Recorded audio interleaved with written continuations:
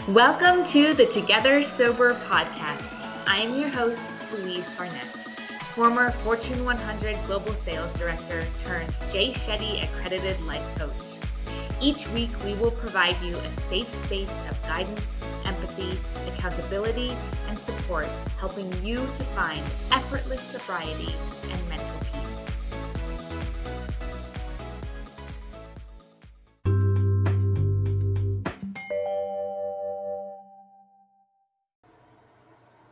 You know the whole concept of paying it forward? That's exactly what Hit Subscribe does. It sends a message to the universe to people who need to hear the lessons and the tools from the Together Sober podcast.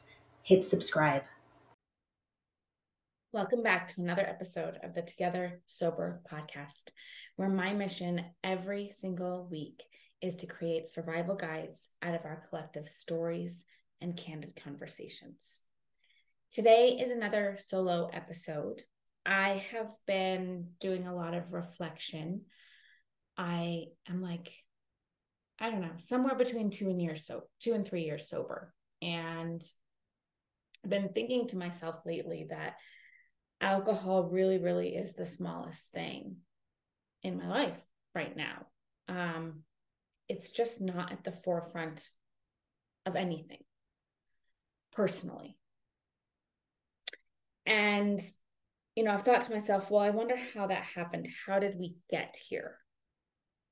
So I've identified 5 different things that I believe are really at the forefront as to how and why I've been able to really quickly navigate out of 20 plus years of drug and alcohol addiction and into truly a life of happiness and fulfillment.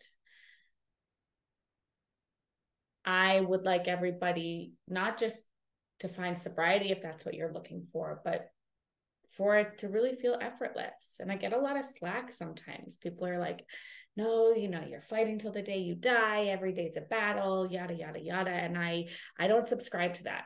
That's not a belief that I have. I do believe that if we put certain things in place, we will find ourselves at a place where our relationship with alcohol truly is effortless. And the first one's pretty simple. A lot of the times, I would say probably all of the time, those of us who have struggled or are struggling with alcohol, substance abuse, there's a lack of confidence somewhere there. And oftentimes that's kind of one of the root causes, amongst other things, trauma, etc., why we kind of found ourselves here in the first place.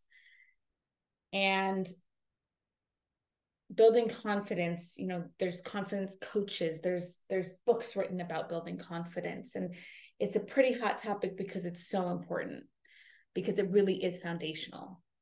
And all it boils down to is literally taking action.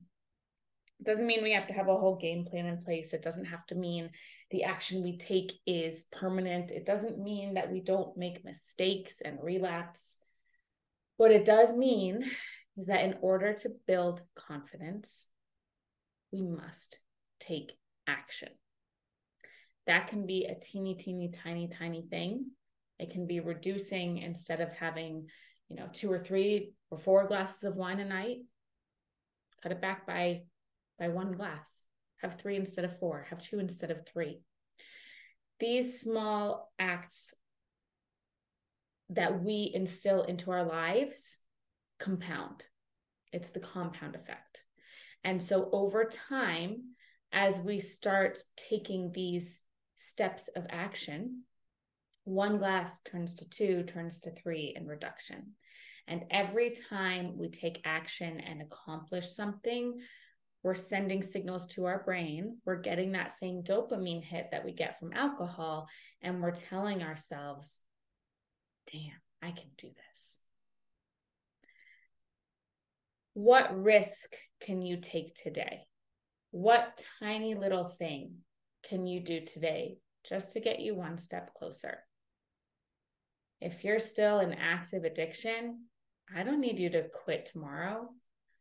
I don't need you to quit next week or next month. But I do need you to take some kind of small action to get you closer to where you want to be. That could be writing a letter to yourself. That could just be not going to the liquor store. Something tiny. And keep those tiny things in place, and they're going to compound over time and build your confidence. Now, okay, what are some of these action things? That's number 2 for me. Number 2 for me is the idea that we can truly push through any trigger using mindfulness. Mindfulness is such a personal journey. There's no one way to do it or one right way to do it. What resonates and works for me might not work for you. But to give you an example of what has worked for me, journaling right from the get-go, right from the very, very start, was something for me that just opened up a lot of clarity and started building a lot of confidence within me, just to have those conversations with myself. Breathing, meditation. I'm not a big meditator. It's something that I try and try and try. I'm just not there yet. I'm on my journey, man, but I'm just not there yet. But I can tell you that I sit on my couch every morning and do some deep breathing exercises, which is a form of meditation. And starting my day, kind of clearing out my insides, is a form of mindfulness. There's been a few episodes where I talk about like truly actually how to get through some of these triggers.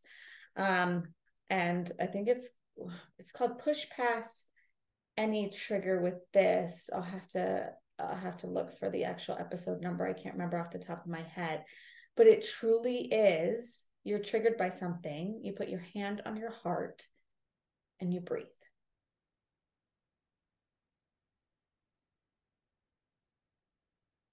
Silence, just sitting in silence, allowing that discomfort to engulf you.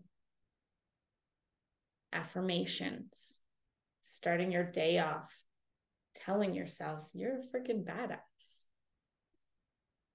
Gratitude.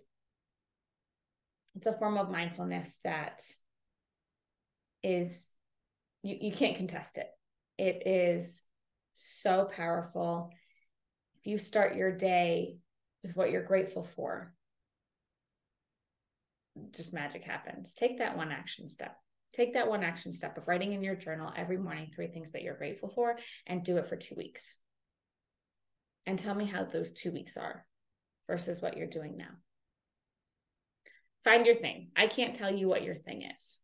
I can only tell you what my thing is. And my thing starts a lot in the morning. That's my number 3. Start your morning right. I've got a couple episodes here on morning routines, so I'm not going to dive like too deep in it. But right now, every morning I wake up with a brain dump. I literally just journal whatever's on my mind. Good, bad, ugly, amazing. It doesn't matter. Whatever's on my mind. My nails look pretty today. I mean, it literally can be anything. And then I go into my gratefulness and I really talk about the things that I'm grateful for. And what I've noticed after doing this for years is that there are certain things that stay on that list every single day. And that teaches me my values. I'm grateful for my daughter. I'm grateful for my husband. I'm grateful for opportunity. I'm grateful for continuous growth. These are on my list every single day. And it tells me what's important to me, which tells me where I need to put my focus.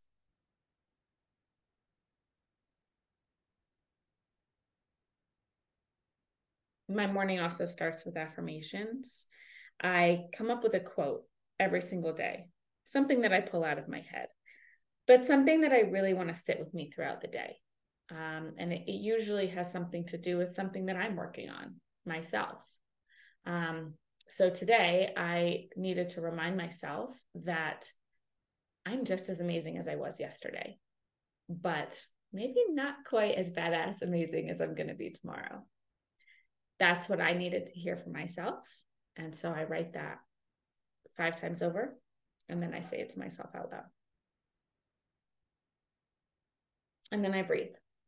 I drink my tea, I reflect. And this simple practice that takes me like 10 minutes changed my life. Hands down, changed my life. Do what works for you. You don't have to do it every day. I probably miss 1 or 2 days a month. That's okay.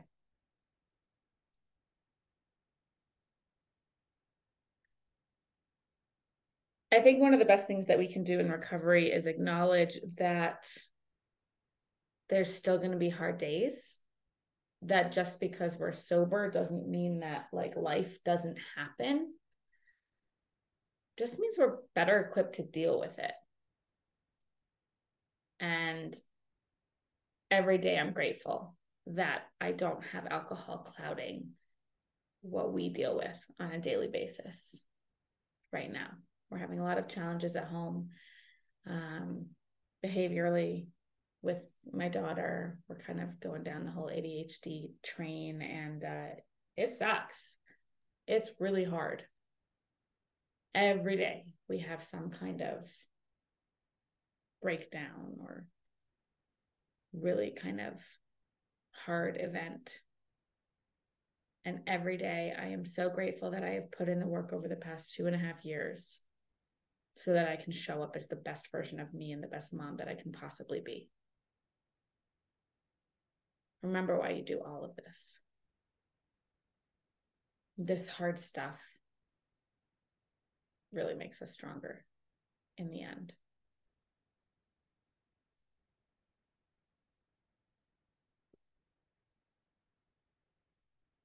Big thing that I don't hear talked a lot about is this idea of talking about it.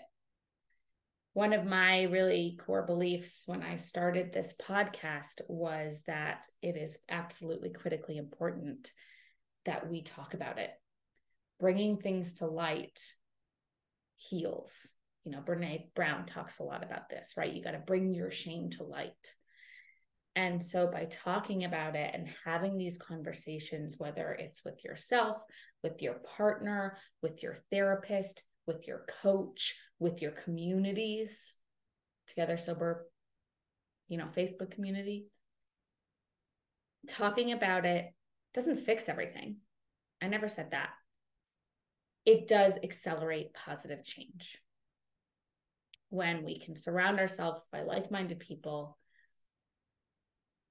or people who can just listen, it's going to accelerate change. And I have been fortunate in my life that I have been exposed to some kind of therapy since the age of 14.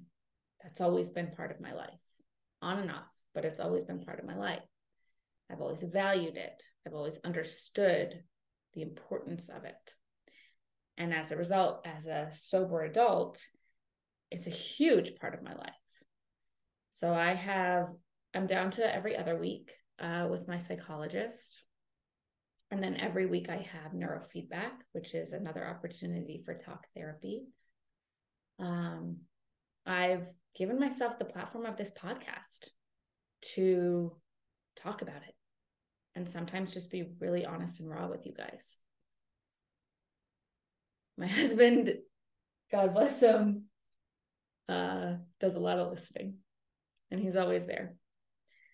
And the communities that I'm involved in, I obviously work for Jay Shetty, so I'm surrounded by some amazing coaches there, as well as my community through the Together Sober Facebook page and other sober communities have helped immensely. This is not designed to be done alone.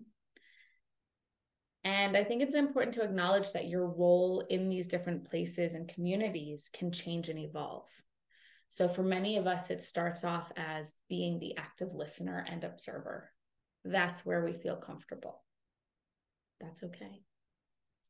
And then you might make your first post, or you might share your first story. It's an evolution, but talking about it heals. When you heal you can build confidence. When you build confidence, you can navigate through any trigger or hard time. And you'll have the strength to start your days off right. These are, among many other things, the 5 things that have, I think, propelled and really expedited my path to recovery. Take action, even if it's tiny. Do something every day to take action closer to your goal. Start your morning right. A lot of this is practicing mindfulness exercises so that you can push past any trigger with mindfulness. Acknowledge that there's going to be hard days. Sit in them. Those are never going to go away. Doesn't matter how many years sober you are. The hard days are always going to be there. It's just how you know how to handle them now. And talk about it. Talk. That might start with you journaling. That's a form of talking. That's a form of getting it out. But there is value to making that connection, whether it's in a community with an individual. Talk about it. You deserve it. You're worth it.